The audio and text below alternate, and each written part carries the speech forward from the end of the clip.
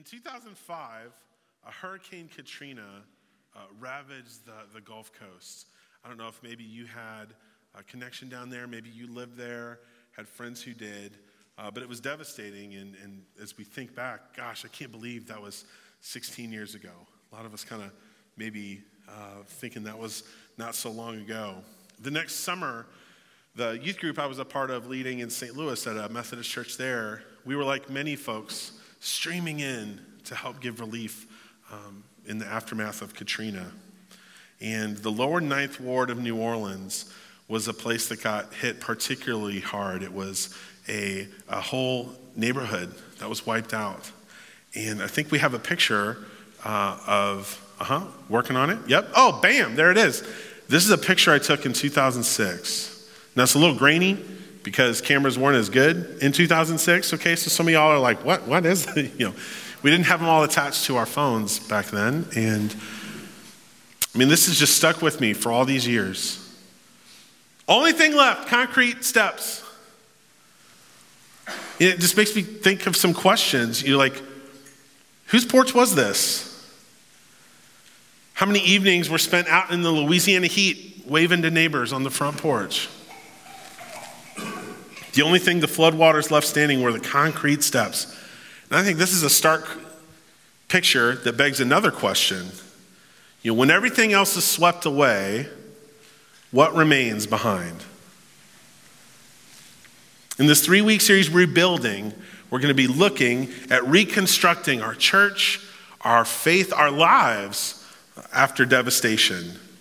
We're going to be looking at the book of Nehemiah for the next 3 weeks. It's in the Old Testament, the first half of the Bible, and it centers on a man who helps reestablish his ancestral home. The walls of their capital city, Jerusalem, had been burned, had been destroyed in battle, and that left the city vulnerable to attack. It was clear to Nehemiah that he should rebuild the walls of the city, their security. That was the first thing that needed to happen to restore Jerusalem to its former glory. Now, in the eyes of some, especially during the pandemic, but even before that, some would say, well, the church has taken a hit. The church is vulnerable. The church is in danger of crumbling. God is calling us to continue to build our church, not just First United Methodist Church, but Christians everywhere, to rebuild and to work to reach those that are far from God. Nehemiah was a Jew serving in the Persian royal house. This was a position of prestige.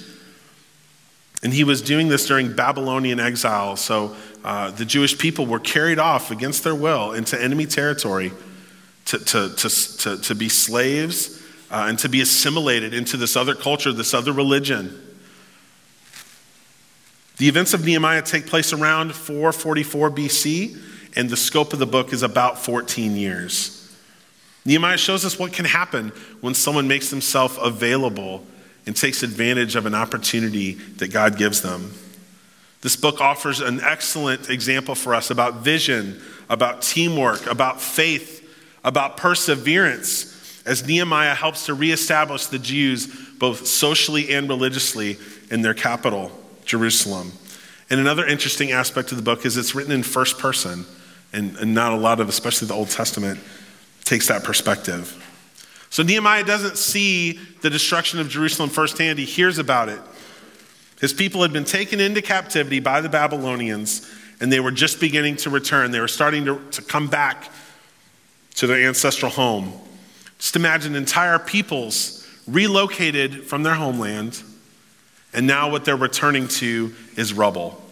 We're going to start in Nehemiah chapter 1, verses 3 and 4. They said to me, "Things are not going well for those who return to the province of Judah.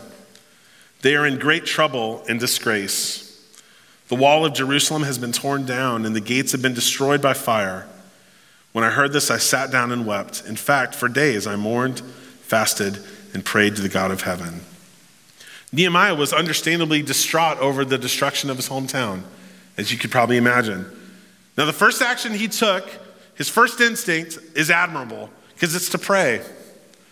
I don't know about you, but when crisis hits, even as a pastor, that's not always the first thing. I want to do something.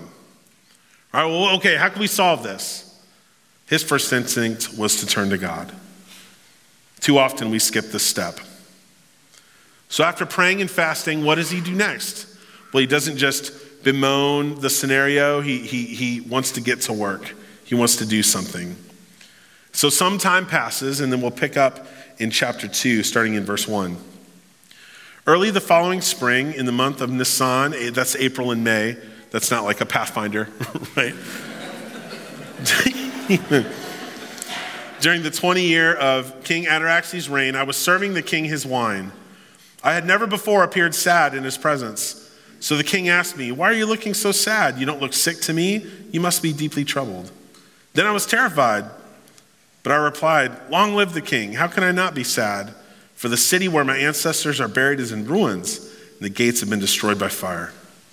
The king asked, "Well, how can I help you?"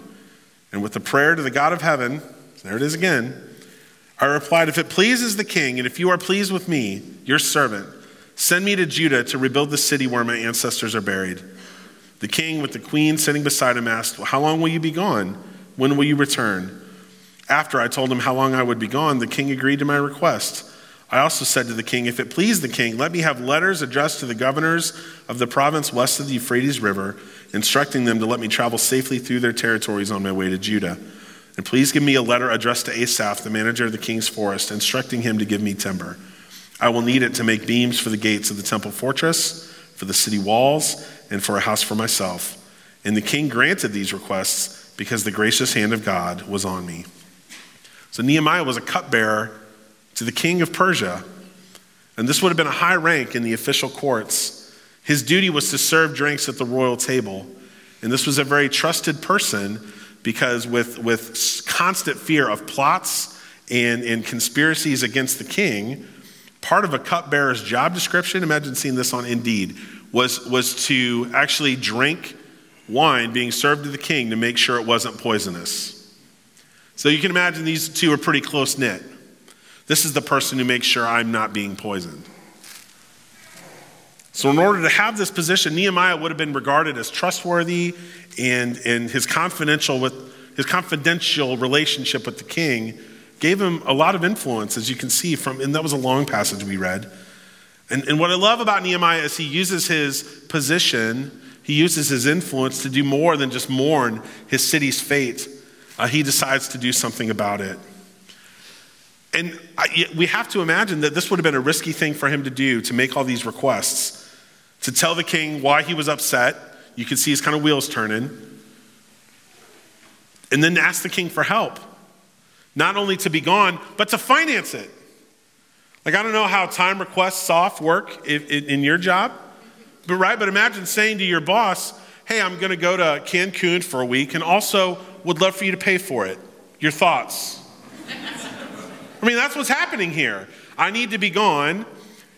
I need essentially a passport, right, to get through the different territories safely. And then I need trees. I need to take from your forest to help my people. This would have been a big ask. So the king grants his requests. And Nehemiah proceeds to Jerusalem. And once he arrives, he informs the people what he plans to do. This is from chapter 2, verses 16 through 18. "The city officials did not know I had been out there or what I was doing, for I had not yet said anything to anyone about my plans." Again, this first-person narrative, very interesting. "I had not yet spoken to the Jewish leaders, the priests, the nobles, the officials, or anyone else in the administration. But now I said to them, 'You know very well what trouble we are in. Jerusalem lies in ruins, and its gates have been destroyed by fire. Let us rebuild the wall of Jerusalem and end this disgrace.' Then I told them about how the gracious hand of God had been on me and about my conversation with the king. They replied at once, 'Yes, let's rebuild the wall.' So they began the good work." I remember some of the mission team shirts from the folks in New Orleans had a verse from Nehemiah 2 on it, from this chapter, "Come, let us rebuild." I just thought of that. But I love this verse 18. "Let's rebuild the wall." So they began the good work. Another translation says, "So they committed themselves to the common good." Is it just me, or is some commitment to the common good maybe a little lacking in our current situation in our society. So if nothing else, let us walk out of here committed to the common good. In Jesus' name. Now, Nehemiah chose to leave a cushy position as a cupbearer in the Persian court to rally his countrymen and rebuild his homeland. The work they were committing to is foundational. In other words, if they didn't get this right, if you don't get the walls of the city right, ain't nothing going to be right, because they would have still been vulnerable to attack.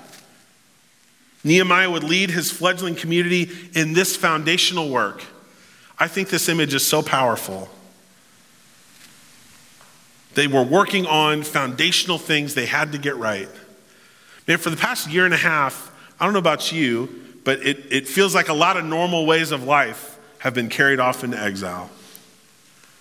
And we thought maybe we were coming out of the woods. Turns out the woods might be bigger than we thought. I mean, even simple things like watching people's faces light up just by being able to serve them coffee. Where are the coffee people in the room, by the way? Show yourselves, yes. You don't have to, it's good. I wish I liked coffee. I have to put enough stuff in it to make me like it that I might as well drink a Coke, which is what I really want to do anyway. Right? I mean, simple things like a cup of coffee at church, that's like the most basic thing ever, but today it's a big deal. That's odd, isn't it? It's odd. Got some participation this morning. I like that. Right? There were months where we didn't meet in person at all. I'm still not over Christmas Eve. There were months where you had to sign up or we had limited capacity. It has been wild. Basic foundational things. We've had to overcome these. They've been obstacles. And listen, I'm not comparing being carried off into exile in Babylon with not getting your coffee at church. That would be insensitive. What I am saying is that our ways of life have been severely disrupted, and coffee is merely a symbol of that. Right? Almost every week at church, every week, somebody comes that hadn't come in a year and a half. It's like a reunion every Sunday. And almost every week at church, I see someone at Price Chopper, and this is how the conversation goes. Hey, Pastor, it's been a while. I've been watching online, though. I don't have like a book, like a log. Okay, I need to get a t-shirt that says, I've been watching online, though. Like, it's fine. It's good. You don't have to say that.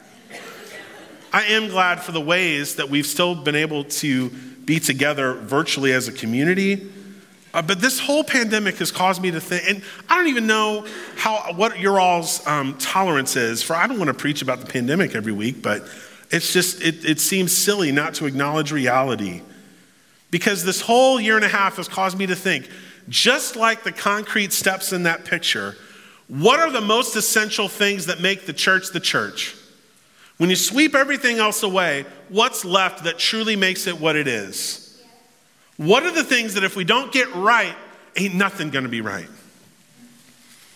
So in the coming, sometimes it feels like minutes, hours. I mean, I sent out a church email yesterday at noon, and then the school district comes out with stuff at like 1:30. I mean, it just, changes are coming quick. And there may be more in terms of mandates or whatever the appropriate Christ-centered response is for our church. I can't sit here and predict those. None of us can. What I do have confidence in is that if we don't rebuild along the lines of these three things, then we are in danger of abandoning our mission to make new disciples of Jesus Christ for the transformation of the world. These are the things we have to get right. These are the things that I, as your pastor, am committed to, and we as a staff want to give people through our church. The first is biblical faith. Biblical faith. This is central to our mission of disciple making.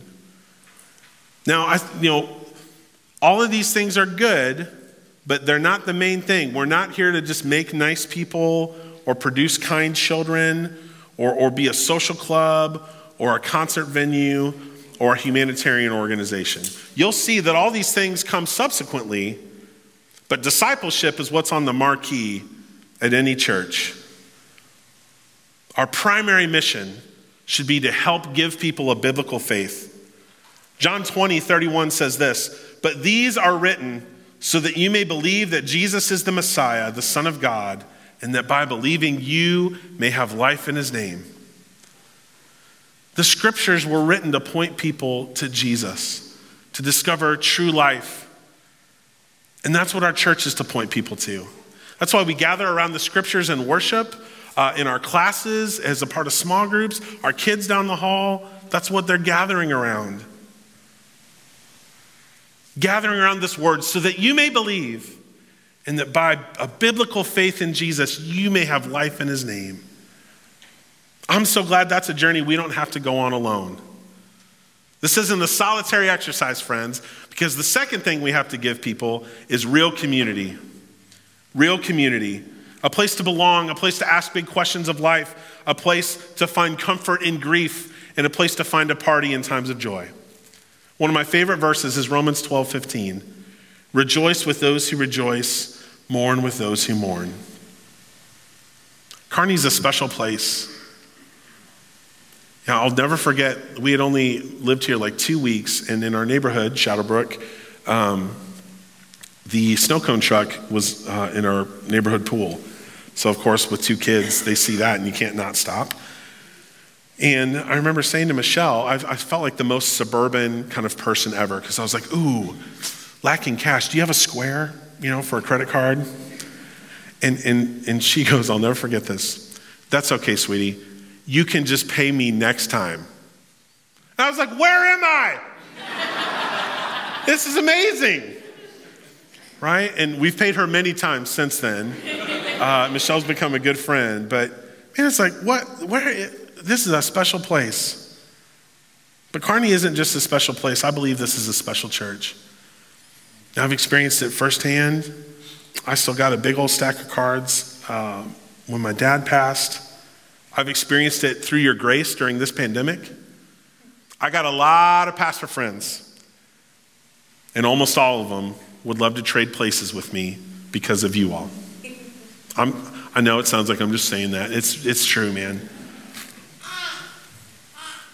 But even more important than me experiencing this being a special community is the stories I hear about folks who've had people to walk with them prayerfully through a hard time, people who had a comforting meal provided to them when they buried a loved one, people who found a place to belong in the choir, in the band, in the small group, or a Sunday school class. And there's a lot of stories that we can't tell because we need to honor the dignity of the people involved. But friends, I'm telling you that folks that have household repairs or major things they need or even other legal situations that could unlock amazing things for their family, those needs have been met through the generosity of our church. People who are new to our town or new to faith have found a place to belong. So we must be a church that not only gives people the knowledge of Jesus Christ, but also the experience of Christ's love through real community. We have to. We have to be a place where people can rejoice with those who rejoice and mourn with those who mourn. But this community and its benefits, friends, they're not just for us. And that's why we also must give people opportunities for selfless service. Selfless service. The third kind of non-negotiable, this foundational thing we have to get right. This church has a long tradition of being community facing, of being a place that really wants to make a difference and help. We have to continue that and let folks in Kearney know that we are for them in how we serve them. Jesus said this in Matthew 20. His disciples were kind of arguing about who was kind of going to be second fiddle, who was the most important, who was the captain of the team, so to speak. This is how Jesus responded. "You know that the rulers of the Gentiles lord it over them, and their high officials exercise authority over them. Not so with you. Instead, whoever wants to become great among you must be your servant, and whoever wants to be first must be your slave. Just as the Son of Man did not come to be served, but to serve and give his life as a ransom for many." We have so many serving opportunities. I don't even have time to list them. But just a sampling of those, right? From the food bank here in town that our church helped found, to our partner school in the city, Whittier Elementary, to our longstanding partnership in Haiti This church is helping make a difference locally and around the world. We must continually look outward for who isn't here yet and how we can serve them. How can they experience the love of Christ as we follow the pattern that he set for us? I remember early on, I would have people ask me when we moved here in 2019, well, Adam, what's your vision for the church? And I remember saying, ask me in a year. Give or take a pandemic, we're now in 2 years. And even today, people will say, well, Adam, especially as, kind of week by week, stuff tends to change. And they'll say, what do you think about this or that, kind of related to the pandemic? Now I'll say, ask me next week, right? But I have a conviction that no matter what happens, we have to get these 3 things right. These are the things we have to give people as a church: biblical faith, real community, and selfless service. We're in a time where we're gearing up for the fall.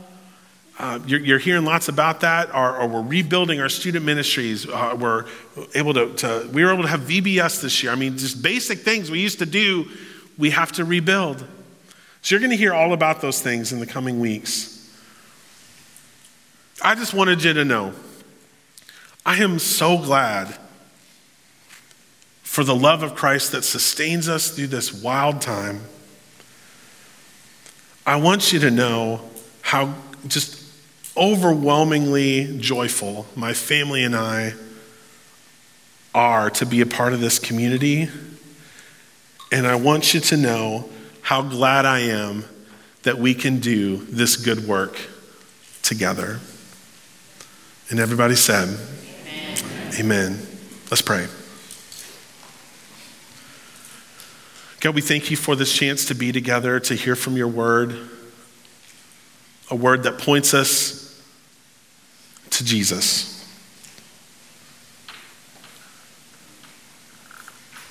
God, I don't know what we all brought in with us, what's on our list of rejoicing and what's on our list of mourning, but I know that you do.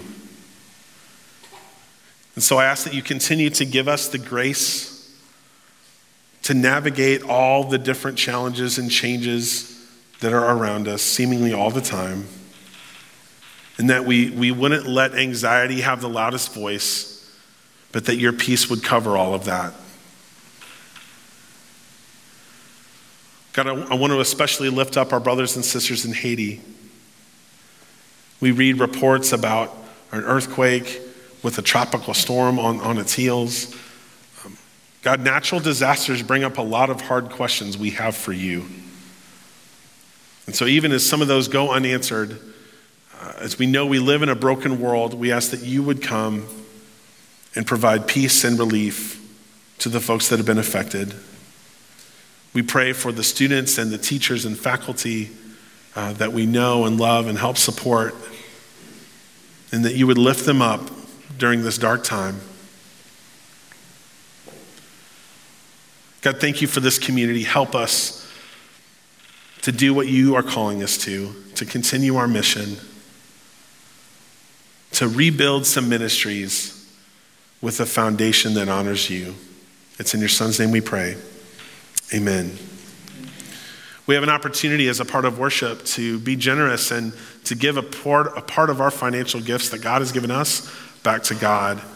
In the service after this one at 10:45, we're going to be recognizing and honoring some of our folks connected to Cub Scouts. And scouting in general is an amazing ministry here at our church.